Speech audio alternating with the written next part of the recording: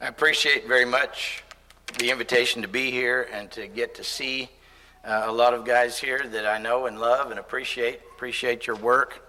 It was great to be with some people last night that I don't see this morning. I know everybody's busy, but this morning we're going to be talking about James 1, 2 through 12, and it couldn't be more relevant. I think if James were here today, looking down on us in our towns and our cities, he would say, "Whence come these wars and fightings among you?"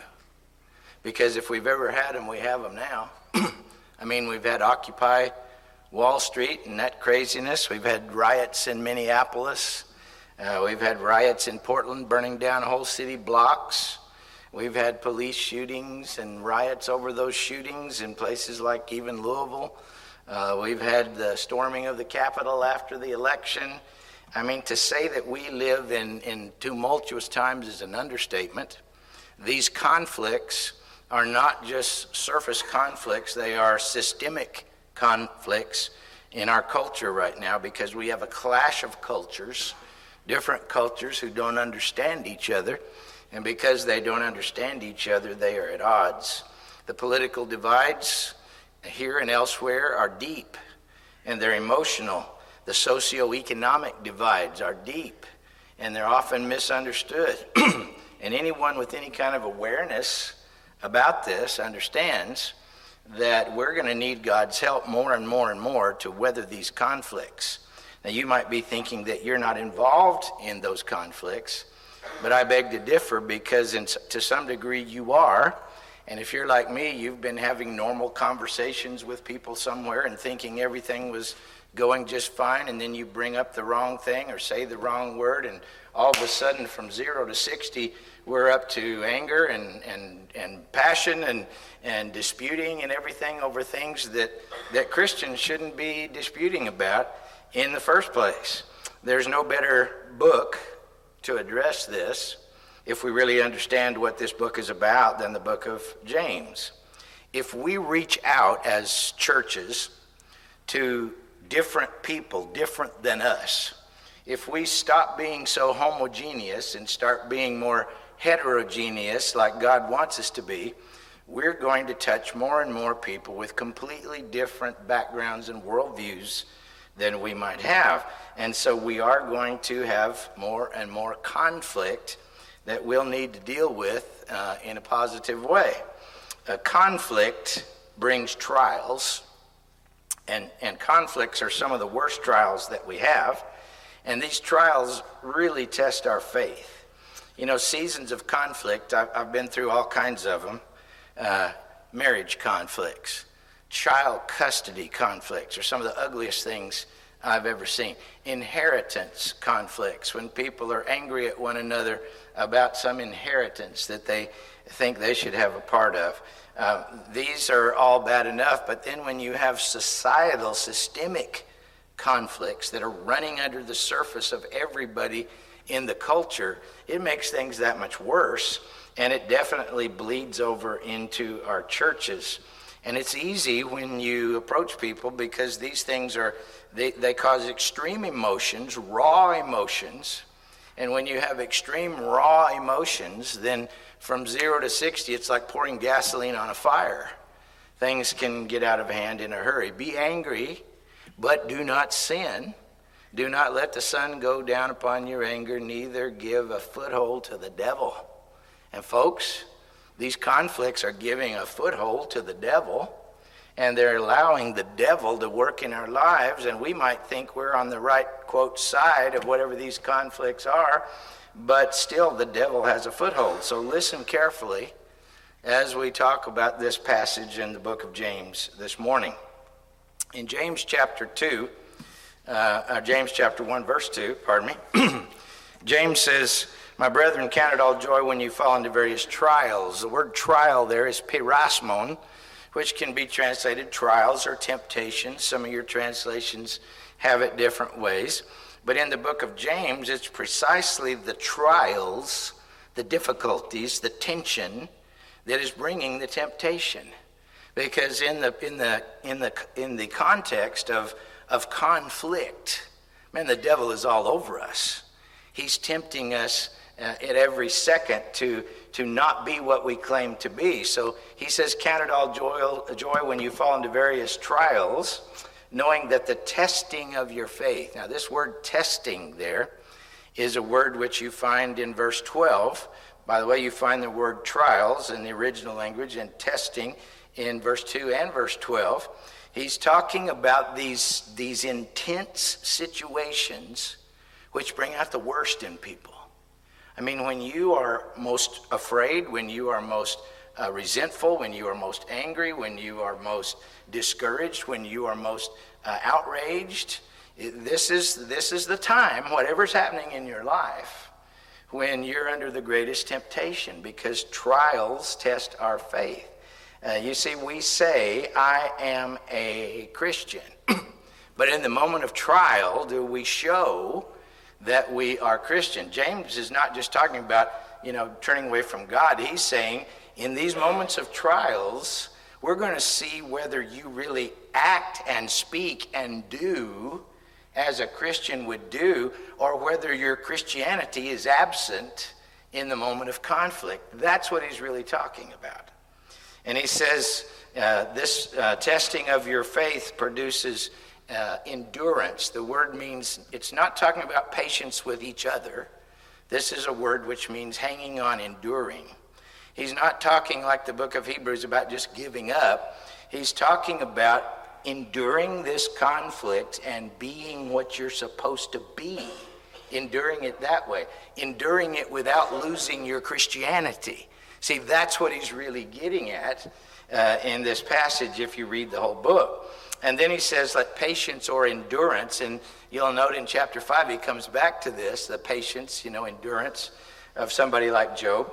But the patience needs to have its perfect work. So the bottom line of this, where James is coming from, is that when we go through these intense periods of conflict that test our Christianity, tribulation produces steadfastness or endurance. And endurance produces approvedness, and approvedness produces hope. He's talking about the fact that God is working on us in the moment of testing, and if we allow it, God is making us into better Christians if we can be a Christian in the moment of this testing and conflict. Now in Hebrews chapter 12, verse 11, he talks about trials, and he talks about them as divine discipline. And he says they yield the peaceable fruit of righteousness to those who are trained by them. Let me ask you, are you being trained by your trials to be a better person? Or are you so angry and resentful and upset that you're not allowing God to shape you and mold you and train you and make you more what you ought to be on the other side of those trials? You see, James is talking about enduring those trials as a Christian, acting like a Christian. During those trials, the rain beats down on our house, and the floods come, and the winds blow against our house, and we find out if our house is really founded on the rock, don't we? Or whether it's built on the sand. You say, I say to my children, my grandchildren, the people in my church, I am a Christian. Should they believe me or not? Should they believe me when I'm in the moment of conflict that I am a Christian? Should I live as a Christian? James says, blessed is the man who endures. That's your word patience from verse 2. Endure and patience, same original word. Endures temptation or trial. He means you successfully endure it by behaving correctly during the temptation. That's why he says a few verses later, be doers of the word and not hearers only, deceiving yourselves. He's talking about when the going gets really rough in the heated moment of conflict. Are you what you claim to be? Do you display what you claim you are? So this is the idea. Now picture, this is a very real picture in our society right now. A bunch of plant bosses in the background, and they got a problem. They got a real problem with their workers. Their workers are angry. Their workers have an issue. Their workers are rising up in their union together against them. And this plant foreman standing in the front, he's looking out there at his workers, and he's looking at their faces and the outrage, the anger, the disappointment on their faces. And at the same moment, if he's a member of the Lehman Avenue Church, he's saying, man, I'm a Christian. And these guys behind me, man, they're pressuring me to come down with a hammer on these people, and these people in front of me who are workers for their families, they're trying to make a living for their family, and I'm a Christian, and I'm caught right in the middle of this, and what am I going to do? How am I going to approach this? See, this is really exactly, not just generally, but exactly what James is talking about. So, in verse 5, James says, like this guy was probably saying, God, I need your wisdom about what to do. Well, let me ask you a question. Do you really, and do you really want it?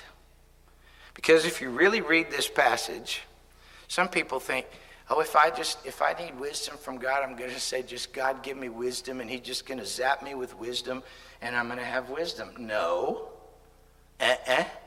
That's not what this is about. Let's read.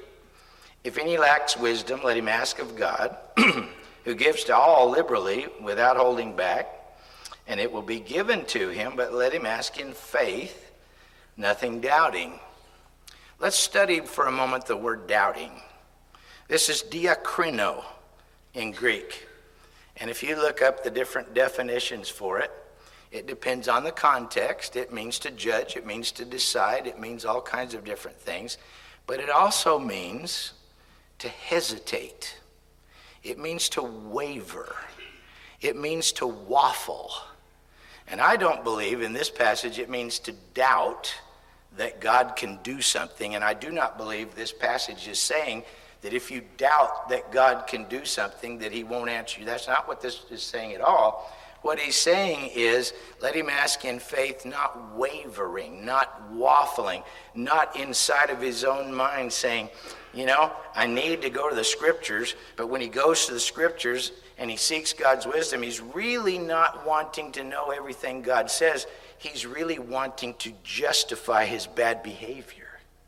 Because he's been getting mad during this conflict, and he's flown off the handle some, and he feels like he's on the right side of this conflict. And so he's looking up passages that go against the other side, and he's trying to justify himself. Reminds me of Luke chapter 7, verse 35, where Jesus was talking about those people that rejected Jesus and why they did it, and those people that rejected John the Baptist and why they rejected him. And he says, and wisdom is justified by her children. Meaning, what they were really after was not God's wisdom. What they were really after was justifying their position. Now, some of you out there, I just know it. You are so fired up and hardened in your political positions or in your socioeconomic positions, and you can go to the scripture and you can find those scriptures that justify your positions, whether you're on the left or on the right, it doesn't make any difference. You can justify those positions, but James is talking about somebody who is open and humble and open to God, and they don't want to justify themselves. Even if they're convicted of sin, they're willing to open up God's word, and God, whatever you tell me, I'm going to take it to heart, and I'm going to change what I need to change, and that's what I'm going to do.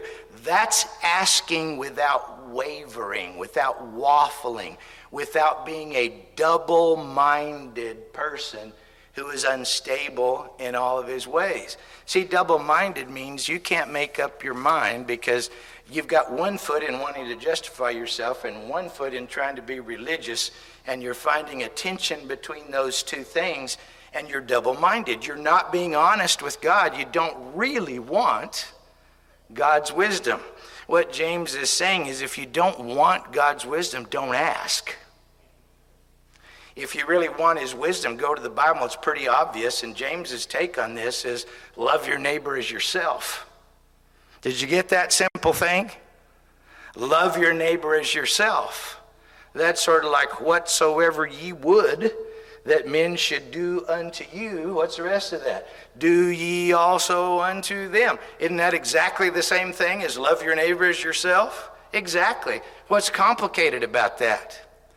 But that means I'm going to have to change my attitude, and I'm going to have to change my behavior in the way that I even approach all this stuff. In the book of James, he talks about this again in chapter 4, verse 7 and 8. It says, therefore submit to God. Resist the devil and he will flee from you. Draw near to God and he will draw near to you. We skip this part a lot in our quotes. Cleanse your hands, you sinners. Purify your hearts, you double-minded, you waffling people that have one foot in the world and one foot in the Lord, and you want to have it both ways. Stop being double-minded and be humble and honest and penitent and open and say, Lord, how do you want me to handle this? And when you get the answer, even though it doesn't make you happy, try to do what the Lord has asked you to do, even if all your friends are fired up and they've got the wrong attitude. This is what will heal our churches and our relationships. James is addressing in this book a real conflict where people were not just mad at each other, folks, they were killing each other. They were really honestly killing each other. He says so in chapter 4, okay? This was a conflict that was very much like the Bolshevik Revolution. That's when all the poor and disenfranchised rose up against the aristocracy in Russia and overthrew it and instituted communism. See? It's like the French Revolution. Same song, another verse. The masses and the classes, see? They got tired of being trodden down and they rose up. It happened then. It's happened in various times. It happened in Germany in the 1930s. It's happened all over the place, and it never turns out good when this kind of thing happens. And it especially never turns out good when neither side is willing to look at things through the eyes of the other side. Now let me show you in the book of James that I'm not just blowing smoke, okay? So in our passage, notice here on the screen that he speaks of the brother or sister of humble circumstances, and then he speaks of the rich person. And then he speaks of the rich person again. Well, is that just by the by? No, not really. Let's keep looking. See, this is my passage, but my passage only fits in the whole book. Let's go down to 127. You quote it. Pure religion and undefiled before God and the Father is this, to visit episkeptomai, which means to look after, take care of the fatherless and the widows. Well, are the fatherless and the widows the rich or the poor? They're the poor, aren't they? The fatherless and the widows. See, he started out talking about the rich man, the poor man. Now he's talking about you need to pay attention to these people that are disenfranchised and poor. That's pure religion. But I'm a Christian, okay? Step up if you're a Christian. All right, so what else does he say? Look at chapter 2. Somebody's going to preach on this. Favoritism. But look, we're talking about the man with a gold ring dressed in bright clothes. Well, tell me, which one is that? That's the rich guy, right? And we're also talking about the poor man, in his dirty clothes. Y'all ever have people in dirty clothes that come in here? Treat them a little differently maybe than you treat the ones with the nice clothes. You can see, again, he repeats there, the one who's wearing the bright clothes, you say to the poor man, rich and the poor. He talked about the rich and the poor in 1:9.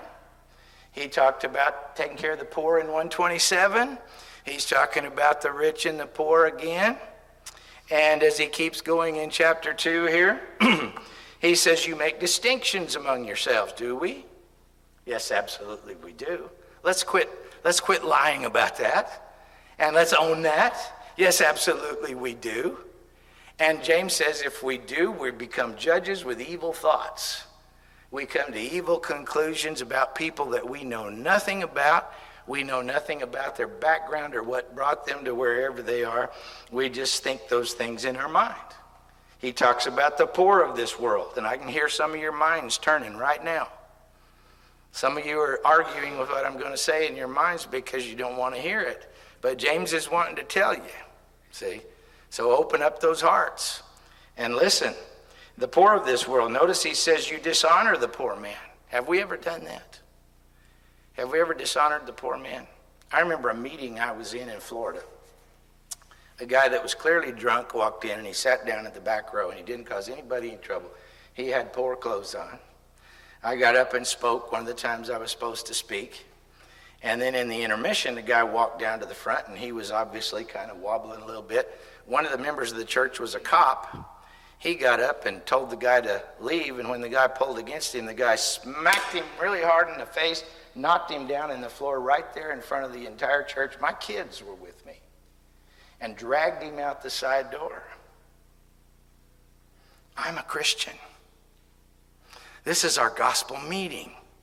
I'm a Christian. What do you think about that? Don't want to hear about that, do we? Okay? Because maybe it's too much, a little bit too much like me. Let me tell you a story I'm ashamed of. One time I was on the road. I was stopping at a McDonald's. If you want a good coffee, stop at McDonald's. And I was getting ready to check out at the McDonald's, and the computer was down, and all I wanted was a cup of coffee and maybe a snack for my wife. I can't remember, but I gave this kid of a different culture than me some money, and the computer was down, and the kid opens the drawer, and he's looking at the drawer, and he's trying to make change from $3, and the kid cannot make change to save his life. I am totally ashamed before God that in my mind, not out loud, but in my mind, I said, good grief, can't they even get people that can't make change, that can make change? But you know what? God did not smile on me that day, because that child, who knows what his background was, and who knows what kind of a family he came from, and who knows what kind of opportunities he came from, and I despised him in my mind, and I sinned when I should have been thinking lovingly and being more of a help and an encourager than somebody that I'm ashamed of. And that was me. See, I'm not proud of that. All right, so let's go to our let's argue about baptism passage, which isn't about baptism. Faith without works is dead. Baptism. Do you know that passage has absolutely zero to do with baptism? Will you stop using that passage in your arguments about baptism, please? There's lots of good baptism passages. That ain't one of them. He's talking about, I am a Christian, and yet I see the poor person right in front of me, and I've got the means to help, and I don't help. So saying I'm a Christian and being a Christian is two different things, but what I'm trying to show you is it's still about the conflict between the rich and the poor. James 4. Whence come these quarrels and conflicts among you? The source is it not your own pleasures that wage war in your members?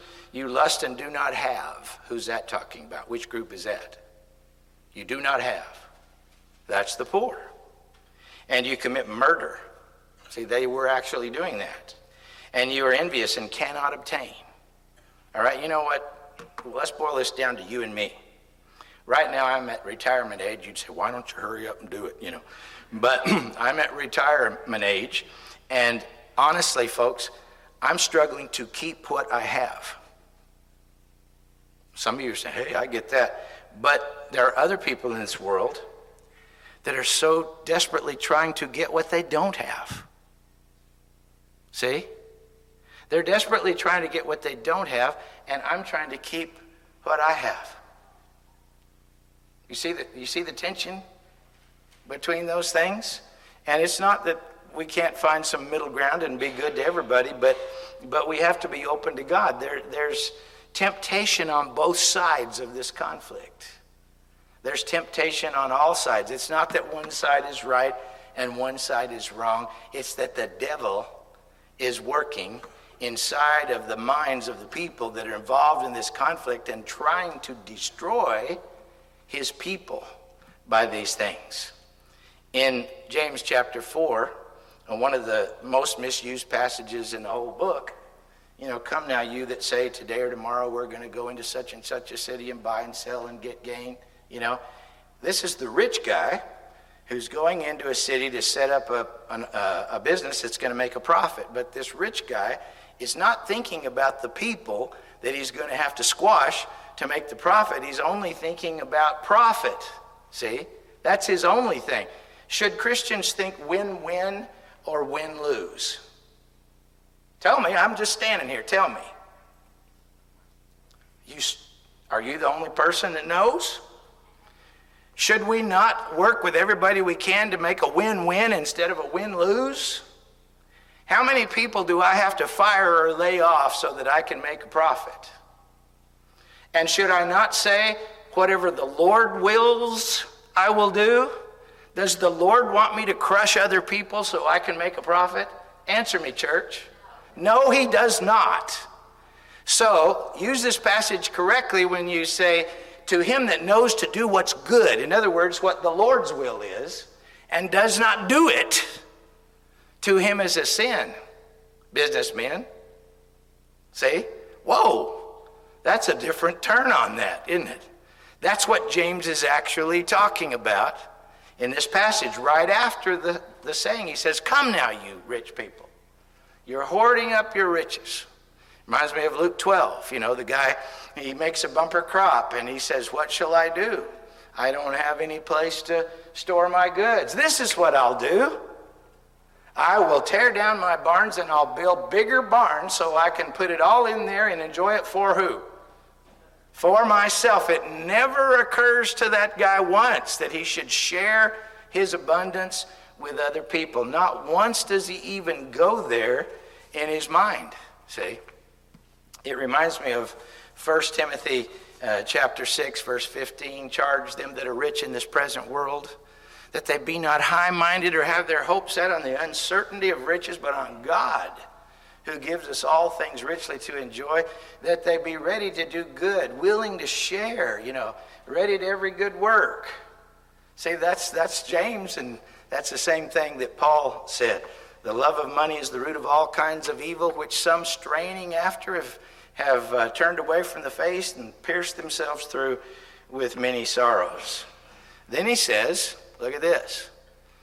Behold the cry of the workers who mowed your fields, and which has been withheld, and which has been withheld by you. The outcry of those who did the harvesting, you've withheld their wages from them, he's saying. Now let's talk turkey here for a minute. How do you treat the people that mow your yard? Well, I can't understand a word they're saying, so I don't, Seriously? You think they don't have hearts and lives and families just like you do? How do you treat the women, ladies, that clean your house once in a while, if somebody cleans your house? How do you treat those women? You try to pay them as little as you possibly can? How do you treat the young lady that serves your food if she's been harried and she can't get to you in time? Say, well, she's serving my food, she don't deserve a tip, I'm not going to, What about her kids that she's got at home? And what about the fact that she's trying to make a living and may not have a man to help her or whatever? Have you ever thought about that? You ought to give her a decent tip no matter what. Why? Because you say, I am a Christian. I love my neighbor as myself. Whatsoever you would that men should do to you, do ye also unto them. God's wisdom calls for Christian behavior. Let's just boil it down. In this passage in the book of James, basically it's this. Listen a whole lot. We all need to do more of that. Speak very little. Control your anger. Be fair and impartial toward all people. Who do you say hi to, by the way? See, let's just dive right into it. Who do you say hi to? Do you say hi to only people that are just like you on the same side of whatever conflict this is? Is that how you roll? Shame, shame, shame. And I'm talking to me. We've got to make a special effort to greet people that are not like us socioeconomically racially, linguistically, whatever the case might be. We need to treat people fair and impartial. We need to sit with people that are different from us. We need to invite people that are different from us. And when we wrong others, we need to humbly admit our wrongs to each other. This is the way to build bridges and soothe conflicts. Learn to see yourself and others the way God actually sees you. Now, in our own passage that we have here, about time you went back to your passage, I'm showing you how my passage fits into the book. Okay? So, now the brother or sister of humble circumstances is to glory in his high position. If you're of humble circumstances, thank God that you can eat. Thank God for the roof over your head. Thank God that you're redeemed. Thank God that the Holy Spirit lives in you. Thank God that you're going to heaven. Just glory in the fact that you're one of God's people, see? And let the rich person glory in his humiliation, see? Because our riches are like the flower of the grass. They can pass away in an instant. 2 Corinthians chapter 10, verse 12 says, if we measure ourselves by ourselves and compare ourselves with ourselves, we're without understanding. How does God look at me? How does God look at that person on the other side? Then I ought to look at myself more like that, and I ought to look at the other person more like that, because God loves us all. Now, I'm going to make an assumption here. No, I'm not going to make that assumption. But let's just say, we got political stuff coming up. It's nasty in this country. And they're all crooks. I don't care what side of the aisle they're on. Every last one of them, as far as I can see. And yet we get so deeply divided about this. I want you to think about the fact, church, that there are good, godly, loving people on the other side of the political aisle from you. Oh, but I don't believe it. Yes, you better learn, because they've got scriptures for why they're on that side, just like you may have scriptures for why you're on that side. And we need to be treating one another as Christians and forget that nonsense. There's no place in the church of the Lord for politics. No place. And if any of you preachers are preaching politics instead of preaching the word, you need to stop it right now. And you need to preach God's word lovingly to all people the same way. Conflict is show and tell time. In our passage, James says, count it all joy when you fall into these trials, because the testing of your faith produces steadfast. I am a Christian. Am I? When I interact with the guy that's mowing my yard? Am I? When I interact with people at Walmart that are crowding me? Am I a Christian, at work in the plant when I'm talking to workers? Or am I a Christian at home in the way I treat my wife? If my children were to talk to you, would they say I'm a Christian in all circumstances? Am I a Christian with all cultures? Am I really? Romans 8:16.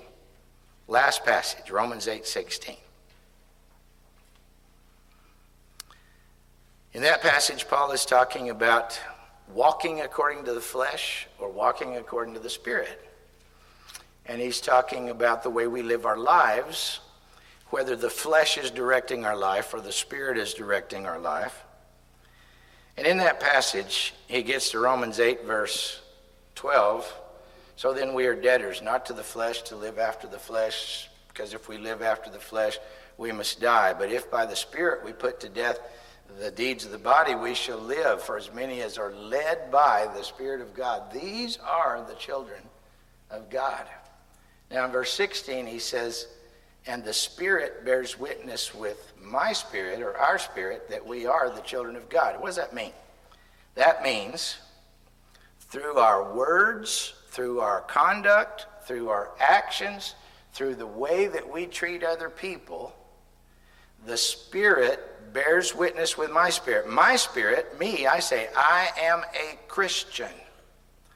But through my conduct, the influence of the Spirit bears witness as to whether I'm really a Christian or not, see?